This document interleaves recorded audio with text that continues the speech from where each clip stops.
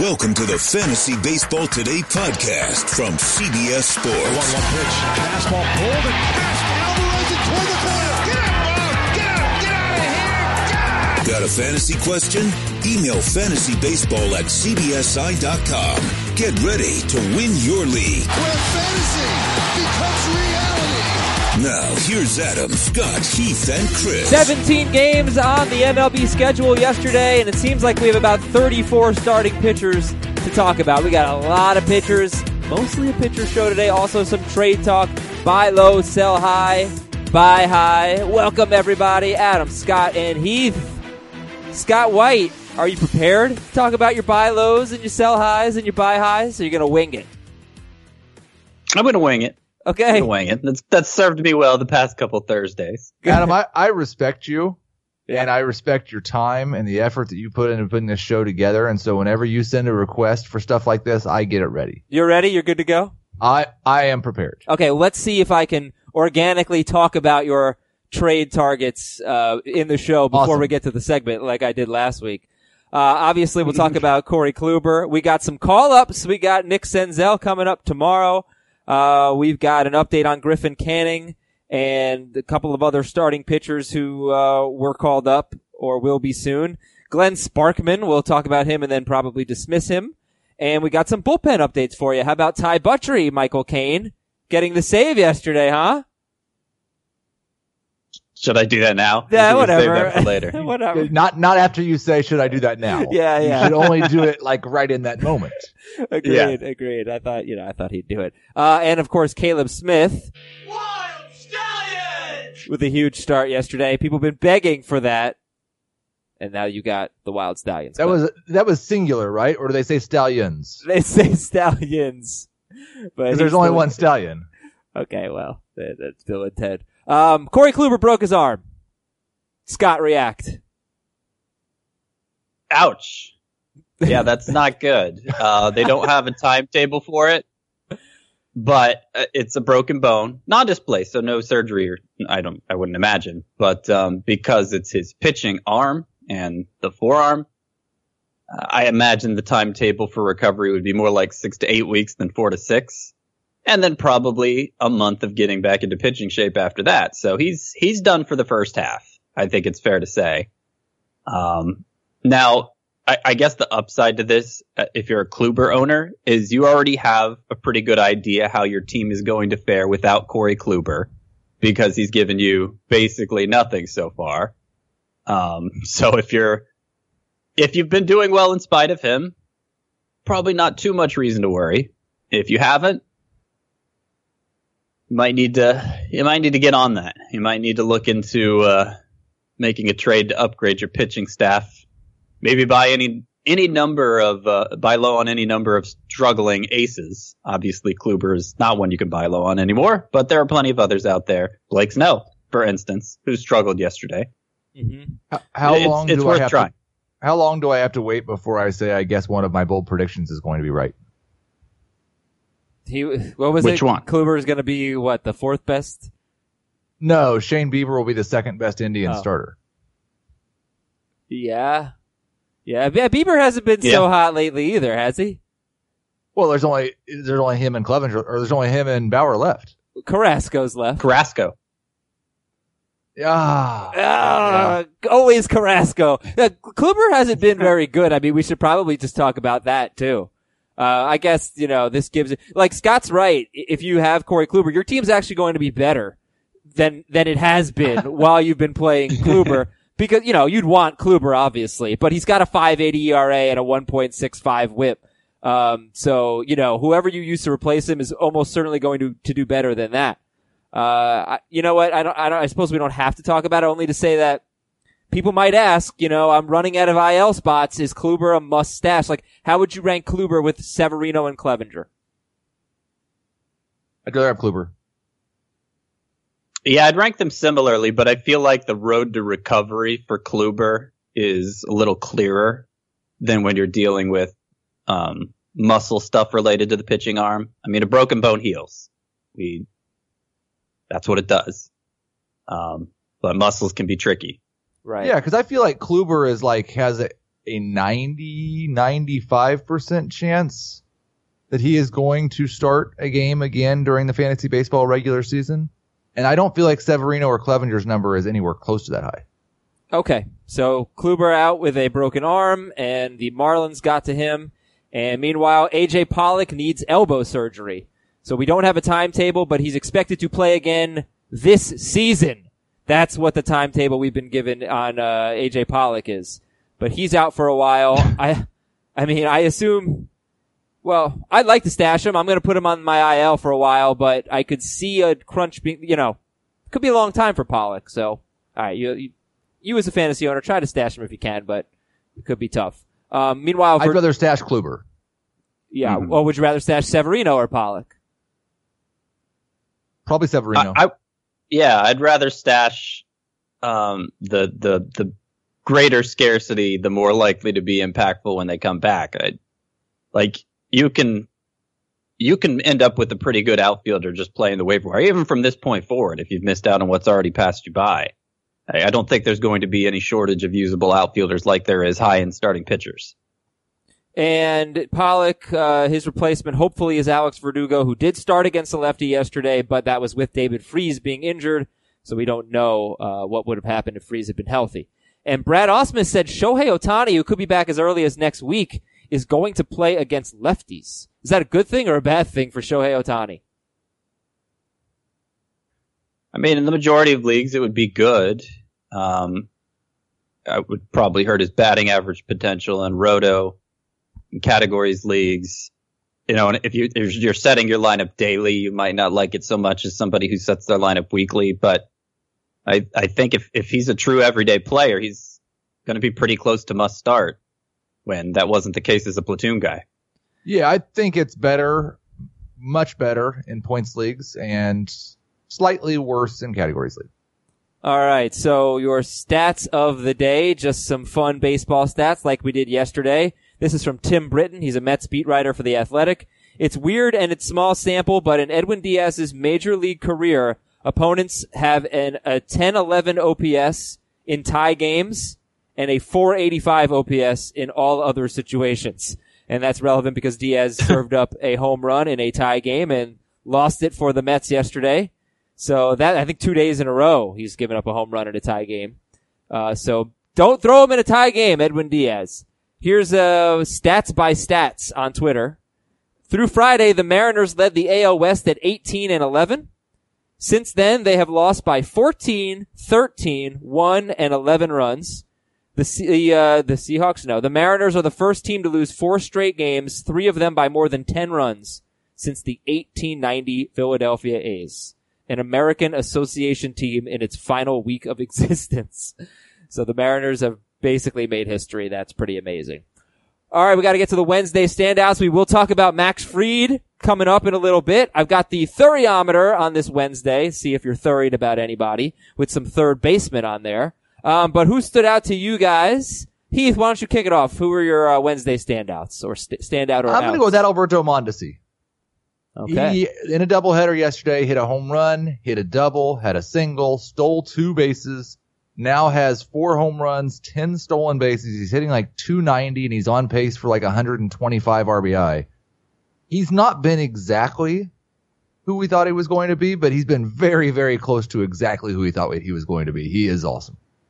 Mondesi is the number 2 shortstop in fantasy. And, he is in points leagues. I imagine Roto as well, unless he's number 1. No, he's number 3 behind Tim Anderson and Javier Baez. He also has the most extra base hits at home, I believe, of any player in baseball. And it's a good park for him because he'll get his doubles and triples there. I mean, it's not a good home run park, but he's got 7 doubles and 5 triples, Mondesi. Okay, so you say Mondesi. Scott, give me a standout. Yeah, I like Mondesi, huh? I'm going to go with Anthony DeSclafani, who is widely available still and just put together his 3rd straight really impressive start. And if you look at the breakdown of his pitches, one thing he has begun to do more, that a lot of pitchers have begun to do more, is less of the 2-seamer and really more of the curveball and the 4-seamer, which are his best 2 swing and miss pitches. He gets a lot of swings and miss on that 4-seamer, more than the average pitcher does. So this might be the start of something very interesting for DeSclafani, and the fact he's still available in 80% of CBS sports leagues at a time when pitching is nobody has enough of it. I think you need to take an extra long look at him. There are two players who are owned in less than 20% of leagues who are doing some interesting things on the mound right now. DeSclafani was one guy I was going to talk about. The other is Martin Perez, who has added a cutter and has thrown it more than any other pitch. And he is now a Minnesota Twin.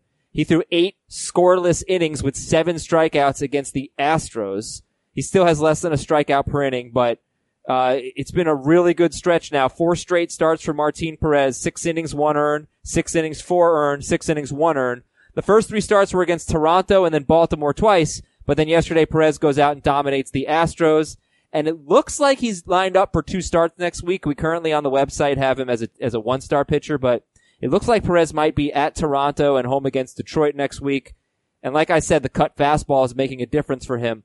So between DeSclafani and Perez, how interested are you in them? Who would you prefer? I'll start with Scott. I think DeSclafani, though there are some clear changes happening for Perez. You mentioned the cutter, which he's throwing a third of the time. And there's also, like, his fastball velocity is up. So that definitely explains why he's different this year. I just wonder if he's this good. Because, as you mentioned, it's not like it's led to a big strikeout total. It's, still below average strikeout pitcher. Is he going to continue to pitch with this level of effectiveness in that situation? Given that, I mean, his ground ball rate is way down too, which isn't a good thing. So I'm a little skeptical of him, though I do think he's worth noting and worth keeping an eye on. And with those 2 matchups, I totally get the case that he's a sleeper next week. Perez. Yeah, I'm not particularly interested in either of these guys. DeSclafani right now, as much as he has had a couple of 3 good starts in a row, he's got a 3.95 Sierra. He had a 4.01 Sierra for his career. His peripherals haven't really changed that much. I think his FIP's even worse than that. And then Perez, he's striking out more batters than he ever has, but he still has a 20% strikeout rate. That's still not good. So right. I would rather have DeSclafani. But both of these guys are still more streamers to me than anything else. So if DeSclafani, let's see, 1, 2, 3, 4, 5. I'm just doing the math again because I saw it today. If DeSclafani pitches every 5 games for the Reds, he will face the Giants twice next week. Because the Reds face the Giants on Monday in the final game of a 4-game set, and then they're at the Giants for a weekend series. So you want to talk, like, if Perez has good matchups, DeSclafani basically has the best 2-start week you could possibly ask for. Unless it was the Marlins twice. Yeah, it's just like, it's so unrealistic to actually face the same team twice in 1 week. But yeah, like Giants twice, this is pretty good for DeSclafani. So even if he's not long term, he might be a short term play for you. Any other standouts that you guys really want to talk about here? And you can't say Max Fried because he's coming up later in the show. I imagine all my others will be coming up in the show. Yeah, it's a thorough production job. We got plenty of guys to talk about. Heath, you good? Oh, what about Aguilar? Did you guys talk about him yesterday? Yes, we did, and he went 0 for 0 with 4 walks yesterday. 4 walks, but I think the more interesting thing is another right-hander was on the mound. So yes, he homers twice against a lefty when it looks like he's sinking into a platoon role. Let me put my butt in there. And then starts twice against righty. Go ahead. What's your butt in? Christian Yelich has been out, and Thames has been in right field. So we got to see what happens when Yelich comes back, because Thames is doing fine himself. Yelich should be back this weekend, and then I think I won't have to butt in anymore because we'll know more about Aguilar. But no, it is encouraging for sure. I will take a quick break here on Fantasy Baseball today. We got the Thuriometer when we come back. The mostly third base edition of Worryometer Wednesday on a Thursday. Stick around. Your emails later at fantasybaseball@cbsi.com. We'll be right back. The all-new Hyundai 2024 Santa Fe is equipped with everything you need to break free from the dull work week and embark on an adventurous weekend with your family. The all-new Hyundai Santa Fe's features like available H-Track all-wheel drive, standard third-row seating, available dual wireless charging pads. Nothing beats a weekend away with the family in the great outdoors, whether it's camping, hiking, river rafting, or anything in between. With third-row seating, nobody is left out. The entire family can experience the thrill together, and nobody wants a dead phone. Available dual wireless charging pads make it so nobody gets stuck, and we can check our fantasy baseball teams together. Learn more about the all-new Hyundai Santa Fe at HyundaiUSA.com. Call 562-314-4603 for complete details. Who's thirried? Heath, you thirried today? That's not a word. Thirryometer Thursday. All right, I got 3 third basemen and an outfielder. 0 to 10. 0 is not worried at all. 10 is extremely concerned. Chris Bryant, batting .225 right now. I'll let you guys talk about the rest. But .225 with 3 homers and 10 doubles. That's nice. He also got lifted in like the 5th inning for a pinch hitter. I don't know what happened there. It was a blowout, and he's been DHing. So 0 to 10 on Chris Bryant, Heath. 3. He just has not regained the power. You look at his ISO the first 3 years of his career, 213, 262, 242, really fell off a cliff last year, and I think most of us expected that would bounce back.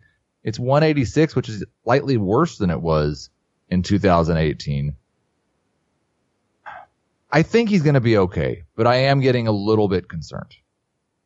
Okay, 3 for Heath. I'm going to be like a 5 on this, and I am finding, like, when I did my thorough review of the rest of season rankings, Chris Bryant was the player that I was least confident in what to do with him. I'm kind of just leaving him where he is because I'm not ready to pull him down. But this is, if it was just a slow start in isolation, okay, I'd have a lot more confidence. But obviously he's building a little bit of a history of underachieving in this way. And that has me concerned. I do think the batted ball data is promising.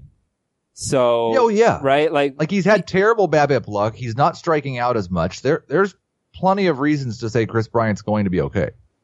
Right, except tired of making excuses. But last year, he started off the season, his first 38 games, Bryant had a 10.22 OPS. Then he got hurt, He was, I don't know if it was exactly, he got hurt. Was dealing with the shoulder injury, and then it was shoulder or back? Mm-hmm. Shoulder, right? It happened at some point in May, so there was a drop off after that. But I even looked to 2017 and the fact he fell short of 30 homers then. I guess the ISO was high, as Heath was pointing out, but the home run production was clearly lacking, and that's mainly what you pay for with Bryant. Yeah. Okay. 0 to 10 for Vladimir Guerrero Jr., who is batting .167. In 5 games. He's terrible. He does have 6 strikeouts, which is interesting, to 3 walks. Scott, I'll start with you. 0 to 10 for Vladdy. I'll say like a 3 just because he's a rookie and you never totally know how that's going to manifest when they get called up. But it's obviously too early to have real concerns. Heath. I'll say a 4. I'm slightly more concerned than Scott, but not really. Okay. 0 to 10 for Eugenio Suarez, who is just outside the top 20 at third base, batting just .221. And one encouraging thing for Suarez, he usually makes his hay against lefties. He's really good against lefties, and the Reds have had the 3rd fewest at-bats against lefties. Suarez currently has an 1100 OPS against southpaws, but only in 20 at-bats, so maybe that's why his numbers are down a little bit. But Heath, 0 to 10 worryometer for Eugenio Suarez. I'll go with a 5, but I would assume that Scott's number is going to be lower just because I had more concerns about Suarez repeating what he did last year than Scott did. His hard contact rate is okay, but I don't think it's as good as it was in his breakout year. His average exit velocity actually has just cratered. You look at it on Baseball Savant, it was 86, 87 miles per hour from 2015 through 2017. Last year it jumped to 91 miles per hour, which is elite. This year it's back to 88.7, which is slightly above average. Wait, that's what, his exit velocity? Yes. And you said what was elite? 91? Anything over 90 is very, very good. And 88's not bad. Yeah, that doesn't. Is there that much of a difference between 3 miles per hour, 2.5 miles per hour? Well, there's not guys with a 70 mile per hour, and there's not guys with 100 miles per hour. So yes. Yeah, Okay. there's three significant difference, but it could also just be the fact that he's not, his timing's not great right now, and he's off to a slow start. I think the fact that the strikeout and walk rates are both the same as last year, the fact that even with his struggles, he's already hit 7 home runs. I'll go one lower than Heath. I'll say 4. All right. So how would you rank Chris Bryant, Vladimir Guerrero Jr., and Eugenio Suarez? Just like that. Mm-hmm. Okay. Well, I think it's interesting, the talk we had about Chris Bryant and that you still have him ranked ahead of Vlad. Vlad's done nothing. It's true. He has 3 walks. Okay, cool. Last guy on the worryometer is Bryce Harper. Already getting booed by Phillies fans. Yankees fans caught a lot of flack for booing Giancarlo Stanton. And Stanton was a lot worse last year at the beginning of the season, at home anyway, than Bryce Harper. Harper, though, a lot of strikeouts, man. 38 strikeouts. 23 walks is great in 30 games.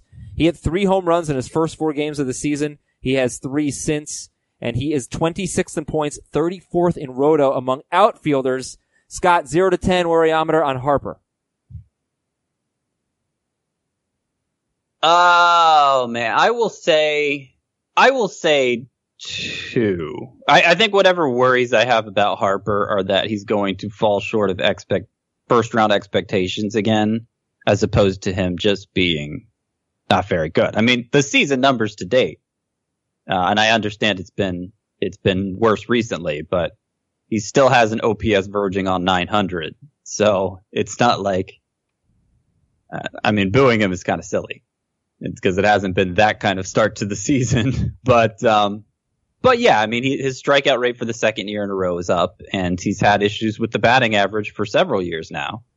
And so it's going to be hard for him to be a first round caliber bat if that continued. What was your number? Worryometer number? 2. Okay, 2 for Harper. And Heath, how about you? I'm not really concerned. The strikeouts aren't good, and it might keep him from being worthy of a top 5 pick, but he's crushing the baseball. I think he's going to be awesome and have a ton of runs and RBI. No worries. Cool. All right, that's Bryce Harper. Oh, we got a big Sunday coming up. Got the Kentucky Derby. So if you want to place a little wager on the Kentucky Derby, go to sportsline.com.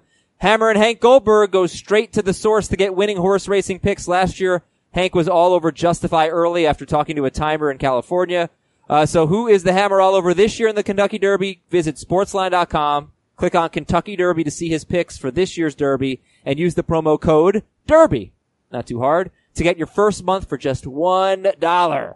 And it's only $9.99 after that, I believe. So $1 for a Kentucky Derby pick, okay? Sportsline.com, use the code DERBY. Alrighty. Let's see. We got news and notes, and we'll get into the call-ups, the bullpen, and the pitchers. Chris Archer is expected back when he's first eligible. Lucas Giolito, 26% owned. He's going to start today against the Red Sox. And he's had some good moments, some bad. Mostly, 5.30 ERA is not good, but a lot of strikeouts. Anybody interested in Giolito? He's 26% owned. That means he's more owned than DeSclafani and Martin Perez that we talked about. No. I'm more interested in those other 2. Okay. Robinson Cano returned to the lineup. Josh Donaldson could return today. Juan Soto was scratched with back spasms. Jose Martinez, 66% owned. He has continued to start in right field for the Cardinals, even with both Tyler O'Neill and Harrison Bader back. And he's not hitting for any power, but he does give you batting average. Martinez has 4 straight 2-hit games, and he's 66% owned. Let's see. I mentioned that Alex Verdugo started against the lefty, but it was with David Freese hurt. Francisco Cervelli not expected to go on the IL. Domingo Santana, he's so good. He leads all outfielders in errors with 6. Heath, what kind of outfielder has 6 errors on May 2nd? One that's played more games than anyone else. That must be it. I mean, that's a high total for a season for an outfielder, right? It's pretty bad. Yeah, he's not been very good. Williams, he's been awesome with the bat. Williams Astudillo could have a short stay on the IL. Not necessarily the minimum, but it could be short. And Kike Hernandez is 23 for 45 against Madison Bumgarner in his career. Thank you, Associated Press. Kike Hernandez, 23 for 45 against the Bum. All right, call-ups. Nick Senzel is coming up tomorrow. He's 76% owned. Really pretty bad in AAA so far this year, but very good in AAA last year. Scott, what do you expect from Senzel? And an email from Brian. Where do you rank Senzel at second base and outfield rest of season in a points league? You can tell us points and roto. So I think the best thing about Nick Senzel is he does retain that second base eligibility from last year. Second base was considered one of the weaker positions coming in, and I think it's only gotten weaker since then. So I'm already sticking him 12th at that position. I haven't given outfield too much thought yet because he's not eligible there yet. But, he needs to be added in the 25% of the leagues where he's available.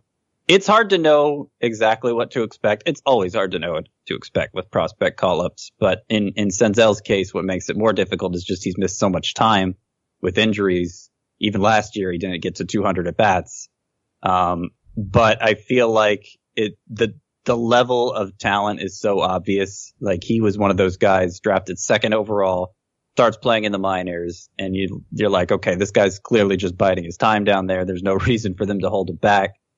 And so I think there's a good chance he just comes up and is a must-start option from here till the end of the season. No guarantees, of course, but you take a chance on that kind of upside. I'd take a flyer, like if it came to it, and obviously I still like Ryan McMahon. I'd want to hold on to him, but if it came to it, I'd drop somebody like McMahon for Senzel at this point. So you've got Senzel ahead of both Brandon Lau and Jeff McNeil? Yes, I do. Yeah, those two both have playing time concerns. I've got him behind that group. I've got him around 19 at second base, and let's see if he can hit Major League pitching first.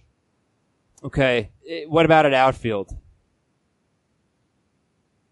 50. So obviously it'd be higher for me. 50 for you is Adam Jones. 40.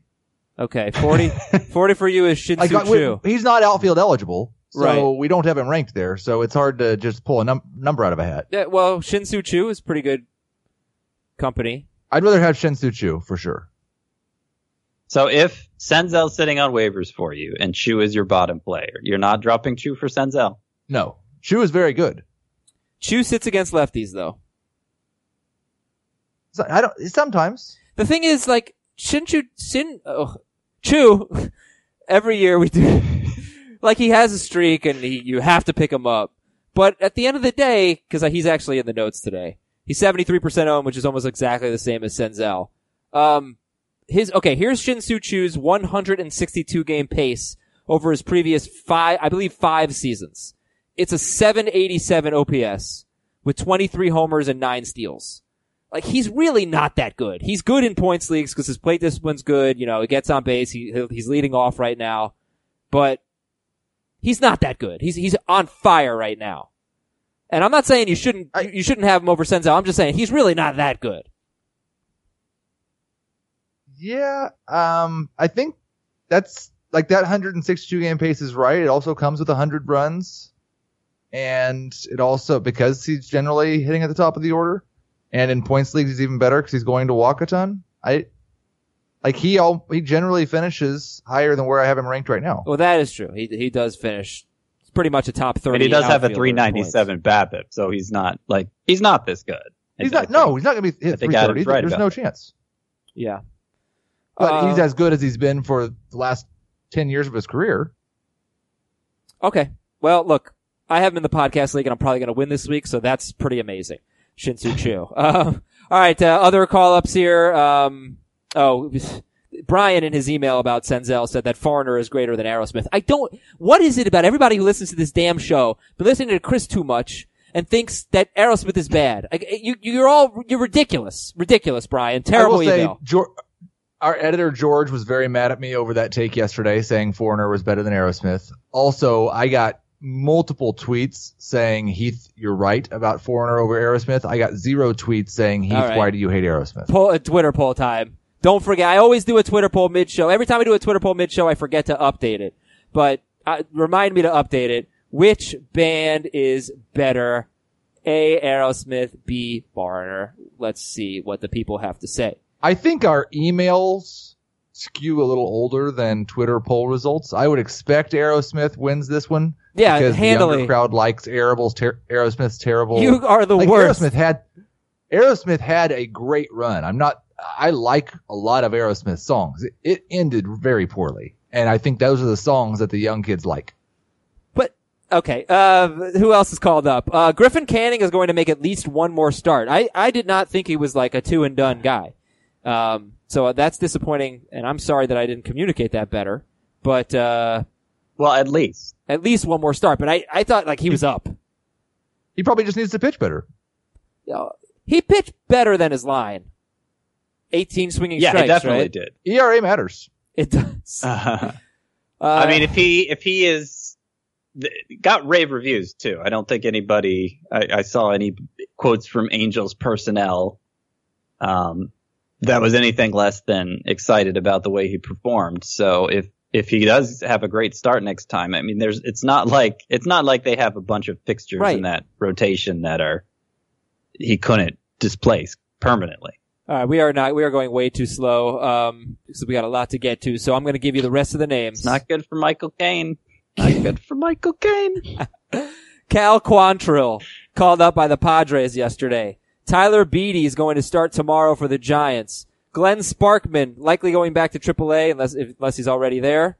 But he pitched great for the Royals yesterday. Kelvin Gutierrez, a hitter, is actually doing very well for the Royals so far. .333 batting average with a home run in 5 games. And Milwaukee recalled Corbin Burns, but he pitched out of the bullpen yesterday. But do you have any interest in Cal Quantrill, Tyler Beede, Glenn Sparkman, or Kelvin Gutierrez? I'm keeping an eye on Beede. I'm not rushing out and picking him up. It does look like a spot start situation, but he has reinvented himself this season, kind of going back to the strengths that made him a first round pick once upon a time.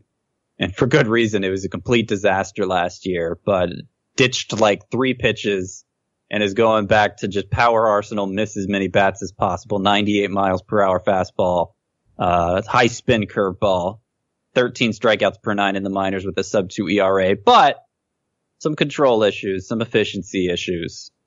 So I don't, we'll see, but it's at least interesting. Taking a quick break. When we come back, bullpen. Ty Buttrey got a save. Hector Neris pitched in the 6th inning. AJ Minter pitched with a 4-run lead in the 9th inning. We'll talk about it all. We got the good, the bad, and the ugly with pitchers. We got some trade talk. A lot to come on Fantasy Baseball today. We'll be right back. Robert Half research indicates 9 out of 10 hiring managers are having difficulty hiring. If you have open roles, chances are you're feeling this too. That's why you need Robert Half. Our specialized recruiting professionals engage with our proprietary AI to connect businesses of all sizes with highly skilled talent in finance and accounting, technology, marketing and creative, legal, and administrative and customer support.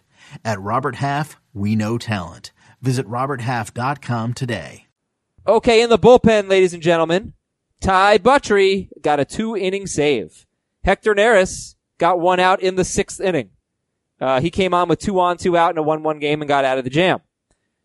AJ Minter pitched up 5-1 in the 9th. Michael Givens got his 2nd save of the season for Baltimore. Ian Kennedy got his 2nd save of the season for Kansas City. Sergio Romo got his 5th save, and Michael Lorenzen got a save in place of Raisel Iglesias, who was unavailable. Heath, did we learn anything in the bullpen yesterday? That it's still all terrible, and we hate it all. Hector Neris is not a traditional closer. He is the currently best reliever for the Phillies and will be used as such. We don't know who the closer is for the Angels. The Royals don't get enough saves for it to matter. Sergio Romo is probably underrated. That's it. AJ Minter hasn't completely lost the ability to pitch. If Kennedy is the Royals closer, and we have very little evidence of that, but he's been awesome in a bullpen role, which I think some people were thinking for a long time because he's basically a 2-pitch pitcher. that if he got this chance, he would thrive in it. So I other than Neris, who had been pitching in the ninth a lot prior to this outing, I think Kennedy's my favorite here. Although I should point out, I once knew a man named Lorenzo, last name Kane, like mine, only spelled differently, no E. So I was at the supermarket again, and this time I went to see the butcher. I was looking to make a stew. I needed some chicken. I asked him, "Do you have any chicken breasts?" He said, "Yes, sir. What are you looking to make?" I said, "A stew." He said, "Well, if you're looking to make a stew, you should probably go with the chicken thigh instead. It would remain tender as it heats up in the stew." I said, "Well, that sounds perfect. I'll take 4. He said, "Well, there's a problem. They only come in packs of 6. I said, "Well, are you a butcher? Aren't you, butcher? Can you go get me 4 chicken thighs?" So he goes back. He's gone for 5-10 minutes. Comes back out. Sure enough, has 4 chicken thighs. I said, "Now that wasn't so hard, was it?" He said, "It was agony." So I take the chicken thighs. I feel them. They're heavy. They're big. I say, "Why are they so heavy and big?" He says to me, "Well, they're standard chicken thighs. I don't know." I look at them. I see there's bones inside. I said, "Bones? I'm a busy celebrity here. It's rare that I cook for myself at all. I can't be deboning my own thighs. I want boneless, skinless chicken thighs. Please go find some of those for me." So he kind of grumbles to himself, goes back, is gone 5-10 minutes. Again, at this point, I've been with the butcher a long time. I'm getting pretty hungry. I turn around. I see a bunch of pre-made soups behind me. It's not a stew, but I figure it would serve my purposes just fine. And above those soups, there's a collection of different breads. There's rolls, there's biscuits, there's cornbread. I noticed there's cornbread there with the blueberries baked right in. I say, "Well, how about that? That sounds like a perfectly good way to ruin a stew." And the butcher overhears me because at this point he's come back. He says, "What's the matter? You've never heard about having berries with your bread?" I said, "No, sir. I prefer my bread buttery." So yeah, Ty Butcher got a save yesterday. Like, that's unbelievable. I was like, where the hell is this going? How is he going to get Butchery's name in there? The chicken thighs are going to be too buttery?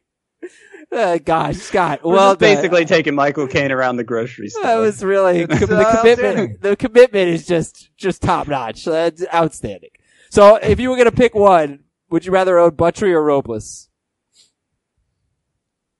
I would rather. Robles. Did you say Robles? Yeah. Yep. Yeah.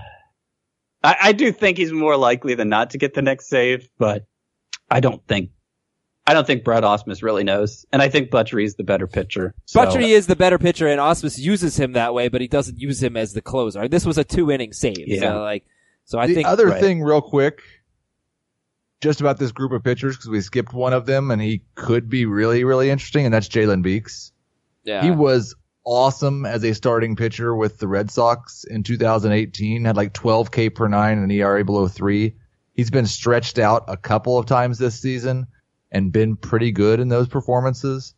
He's striking out more than a batter per inning. He's got an ERA below 3, and I don't know that it's that unlikely that he ends up as one of their not starters. Yeah, Jalen Beeks for the Rays, widely available, 4% owned, could be one of those relievers that gives you very good ratios. Okay, Foreigner, 26%, Aerosmith, 74%, 285 votes in. Let's talk about pitchers now. The good, the bad, and the ugly. The good, part 1. Max Scherzer. These are guys that you're pretty much never sitting. Max Scherzer, Jacob deGrom, Hyunjin Ryu. Scherzer actually does have a 4.08 ERA. Like, it's worth mentioning. And deGrom has struggled this year. He had 20 swinging strikes yesterday. And John Lester was the other guy. Lester's got a 1.73 ERA and a strikeout per inning. So as you look at Scherzer, Lester, deGrom, and Ryu, who would you rather have, Ryu or Lester? Ryu.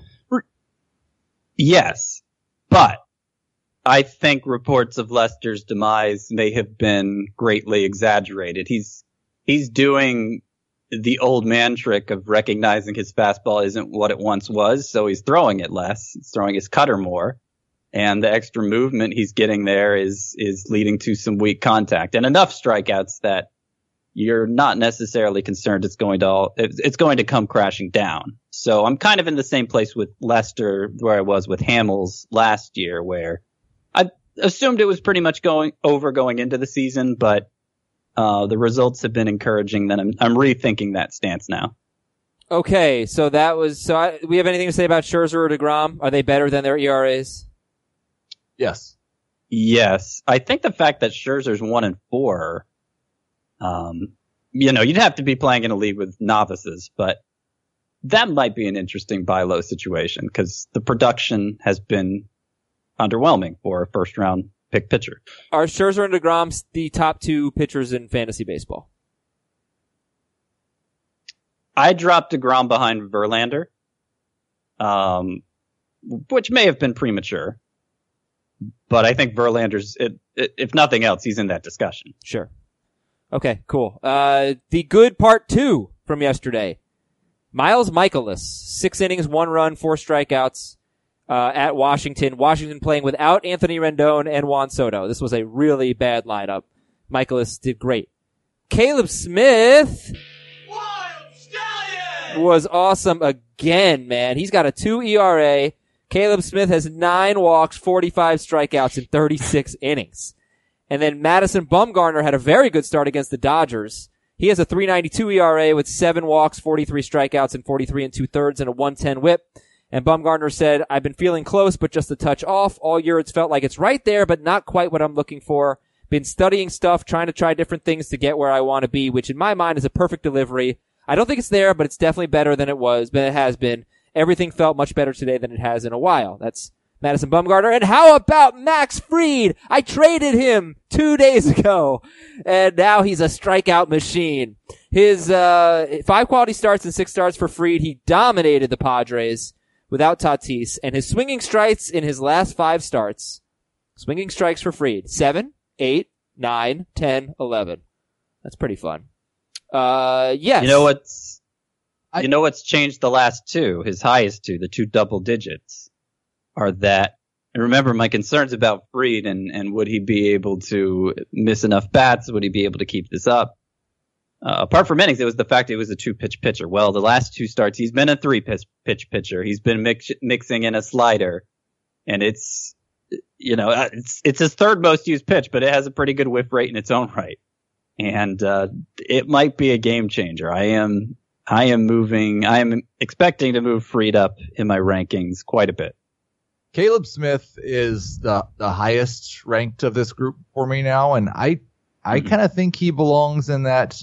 There was a couple weeks ago I wrote a piece called They Might Be Aces about some of the young pitchers that were just outside of my ace tier. And I don't know if any of those guys have been better than Caleb Smith, and it almost entirely looks legit. So he will be in my top 25 starting pitchers by the time this show's over. He is 3rd in swinging strike rate, according to Baseball Reference, which measures it a little differently from Fangraphs. He's 3rd. 2nd is Garrett Cole. Do you know who 1st is? Blake Snell. Really? Interesting. Yeah. All right, so how would you rank Mikolas, Caleb Smith, Bumgarner, and Fried? Heath already said Smith is 1. Why don't you take the rest of it, Heath? Smith, Mikolas, Bumgarner, Fried. How do you rank them? I'll go Smith, Mikolas, Bumgarner, Fried. Mikolas and Bumgarner, I'm still a little bit concerned about, and Fried was well behind this group coming into this start. I am going to move him up as well. But I've got Bumgarner at 36. I've got Mikolas at 31. I would guess Fried's going to be right around 40. Scott, how would you rank Smith, Mikolas, Bumgarner, Fried? That's how Heath had them. I'd go Smith, Bumgarner, and right now I'm inclined to put Fried ahead of Mikolas, but I'll take a closer look at that when I actually do it. Tough week next week for Fried at the Dodgers and at Arizona. I'll start him. But if he comes through those starts looking good, then we might have something big here. If he comes through those starts looking bad, then it might not be a huge deal because the Dodgers and Arizona, I cannot believe, biggest surprise to me right now in baseball to me is that Arizona has like a really good lineup. They have one of the highest scoring teams in baseball. I thought they were going to have one of the lowest scoring teams in baseball. So kudos to them. And, I traded Fried for Clint Frazier. I thought I was making a even trade. Now I feel like I may have lost, but I did need hitting. Do you wish that you had traded Chris Sale for Max Fried and Gary Sanchez? No. Still no. Yeah, but close. Your record would currently be better for sure. Our record's currently better than yours, for sure. I mean, Sale's last 2 starts have been good. And I think we won ERA like with for fantasy purposes. Well, yeah, the last one was because it was two earned runs. The last 2, he had 10 strikeouts in 5 innings 2 starts ago. I mean, that's good. Yeah. Okay. Aerosmith 76%, 424%.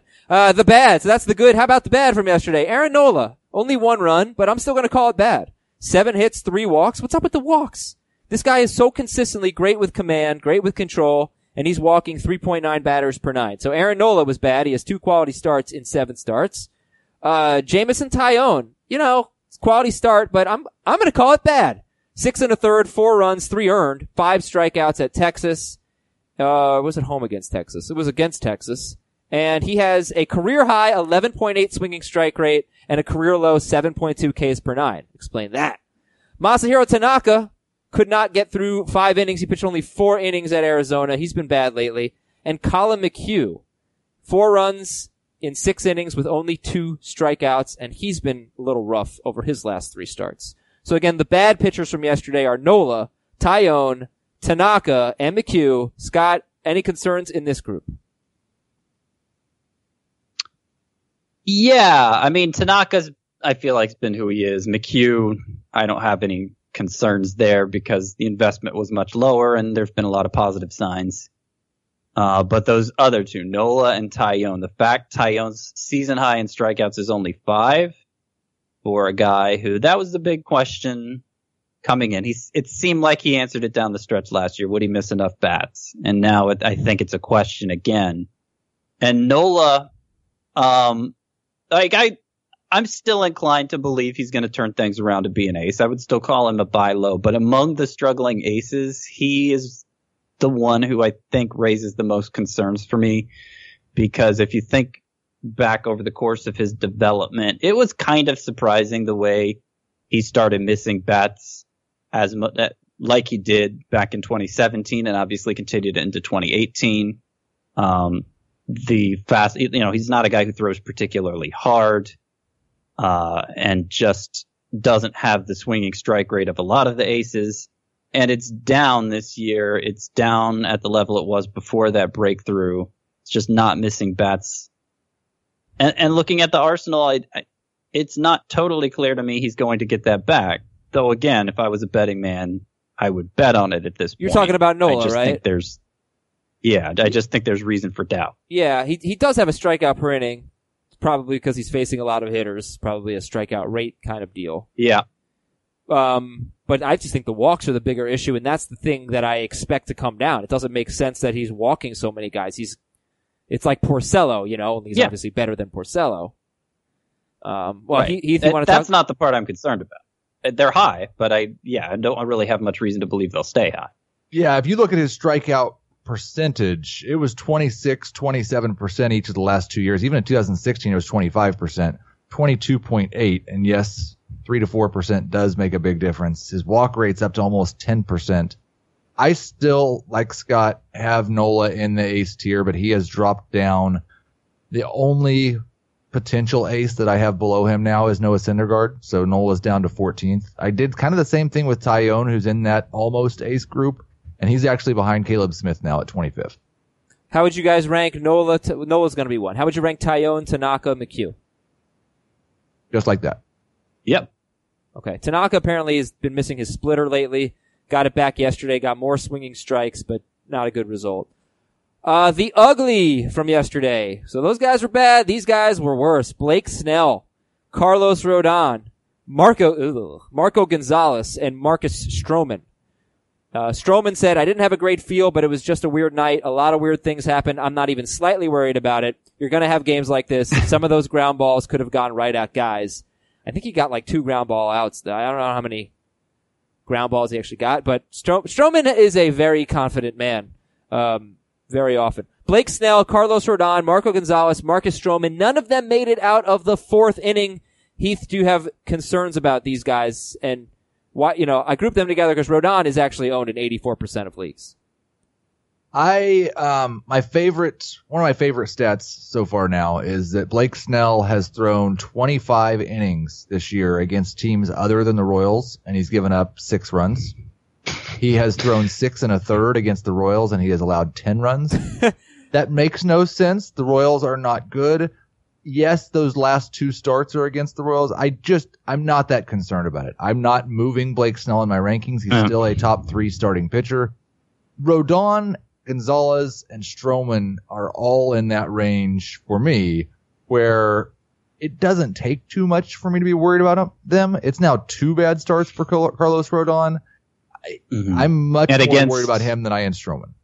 And those 2 bad starts for Rodon were against really bad offenses. I can't find them in my notes. Cleveland, the Yankees, really bad and the Tigers. But all of them were on the road. Rodon has an 11.91 ERA on the road and I'm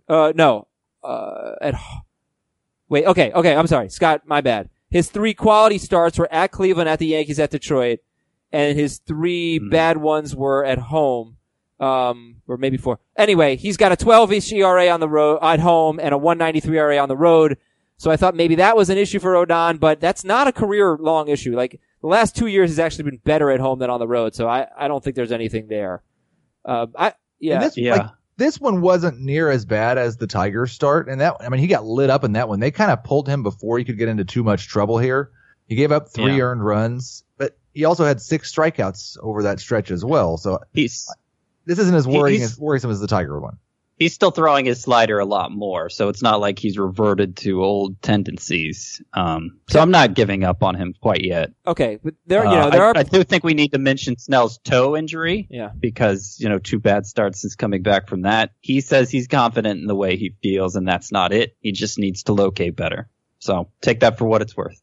Okay, Rodon, Marco Gonzalez, and Stroman. Could you see yourself dropping any of them for a 2-star pitcher, a hitter you want? Because to me, the answer is Rodon. I'm not sure I'd drop the other guys. Yeah, he's the most droppable. He's the only one who is at any level of droppable. I would agree. Although Gonzalez has some concerning stuff that are underlying the numbers. Hasn't really been much of a ground ball pitcher at all this year. And the strikeouts, which were already bad, are down from last year. But he's, the numbers are so good, you're not dropping him. I just wonder if they're going to stay good. Okay, we're obviously going to be saving the trade talk for tomorrow's show. Only 7 or 8 games today, maybe 9 games, so we should have plenty of time. Merrill Kelly and Daniel Norris both pitched and pitched fairly well. Do you like them? No. Okay. Okay, that works for me. How about these 3 hitters that are owned in about 35% of leagues? Do you like them? Mitch Moreland, Danny Santana, and Christian Vasquez. I know Christian Vasquez has been a top 10 catcher. Top 8. How about that? So, it's so bad there, I can understand why somebody would do, but he's not good. He's not. Danny Santana's been good in the past and has really impressive exit velocity and line drive rates this year. Because he's batting .355, the BABIP is obviously high, but it's a high BABIP profile that he's shown so far with some power, with some speed. They keep finding places for him to play. I haven't added him anywhere. Obviously, really deep leagues he needs to be owned. But I think this is interesting. I don't think it may not be a total fluke. And I want to defend the honor of Christian Vasquez just a little bit. Okay. Because catcher's terrible. And yes. I'm not saying that he's good, but I think he might be okay. And okay as a starting catcher in just about any league. He doesn't strike out too much. He's making decent contact, not particularly good contact. He's playing quite a bit. Mm-hmm. Those 3 things in combination, and he's done all this. He's a number 8 catcher in fantasy with a .218 BABIP. Christian Vasquez has already equaled his career high in home runs with 5. 36% owned. Okay, let's read some emails to end the show. FantasyBaseball@cbsi.com. And tomorrow we will do some trade talk. I apologize we didn't get to that. Tomorrow we'll look at 2-star pitchers, most added list, all that. Jacob wants to know how long he should hold on to the worst pick in his draft, Dallas Keuchel. The worst pick in his draft. I want to hold on to him till he signs because you know it's going to happen, but he has been dropping a little bit every time I update my rankings, and I feel like you just have to look at the rankings and see if he's at the threshold, if he's above the threshold where those pitchers have to be owned or not in your particular league. Yeah, I'm holding him in a points league, but I'm probably letting him go in a categories league. Sergio wants to know, that's Dallas Keuchel we were talking about. Sergio wants to know how you feel about Danny Jansen, rest of season and in Dynasty. Danny Jansen has been unbelievably bad. He's been one of the worst players ever to grace a baseball field. That can't be that false. I will apologize to everyone for suggesting he might not be terrible. Well, wait a second. So you're giving up on him completely? Like even with catcher in the state it is. I do worry about he's losing playing time because of the slow start, and that's agreed. But he scored 5 points last week. Let's give Danny Jansen some credit. No, I understand. Just where do you find hope at catcher? I still feel like he's on the higher end of the hope scale. Yeah. Well, do you still have hope for him in Dynasty? Yeah, definitely. We should not judge him too harshly. We're going to have more hope for him than I think the one thing we didn't, and we've talked about it a lot of times before, catchers have so many responsibilities other than hitting that when they first come up and become everyday catchers for the first time, a lot of them are terrible hitters because they're worried about all the other things that they're supposed to do. And maybe it's because Jansen had played 31 games, but we really didn't talk about that with him this year. And maybe that's what's going on. Tony wants to know. Well, I mean, let's move on, guys. Tony wants to know Forrest Whitley versus Casey Mizer. Who do you think will have the better career? Forrest Whitley versus Casey Mizer. Casey Mize, right? Oh, yes. Sorry, he wrote Mize. There's no R on the end. I should have. That. Mize is the guy who just threw the no-hitter, right?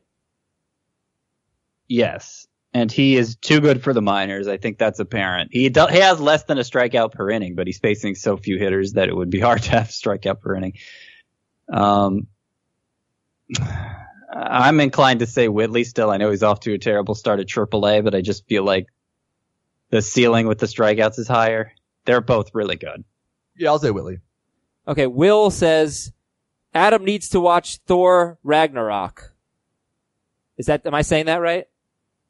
Yeah, I think that's my favorite movie of this entire collection. Okay. It's in my top 5. Will says it's laugh out loud funny and super entertaining. I was a major Marvel movie hater until I watched the Guardians movies and Ragnarok.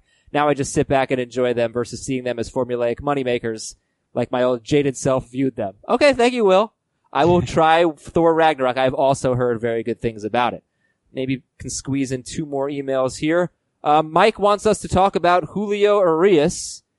Is he worth keeping in the chance he might get to start again? Julio Urias. I mean, it's not a flat no, but in most leagues I have higher priorities than that. Last one. I would rather hold on to Urias than Keuchel, I think. Heath, rest of season, Spencer Turnbull or Vince Velasquez? This is from Scott. I'm going to stick with Velasquez. Okay. And thank you. I needed the answer to that. Very helpful. Oh, yeah, that's Scott. How long do you stash Craig Kimbrell? That's our last question. Oh, that's a clearer stash than Keuchel, because when he gets a job, you know he's going to be, I mean, unless whatever happens to Greg Holland happens to him, but I would bet against that. He's going to be a closer, and he's going to be one of the best, and it's hard to find reliable sources of saves in 2019. See, Scott said it's a clearer case. I think it's a mirror case. I am okay with dropping Craig Kimbrell in a points league. You cannot even consider it in a categories league. Yes. And apparently, according to Nick in Chicago, John Oliver did a hilarious bit about Peeps, and I will have to watch that. Thank you to Scott. Thank you to Heath. We'll talk to you on Friday on Fantasy Baseball Today. I'm Adam Azer. See you then.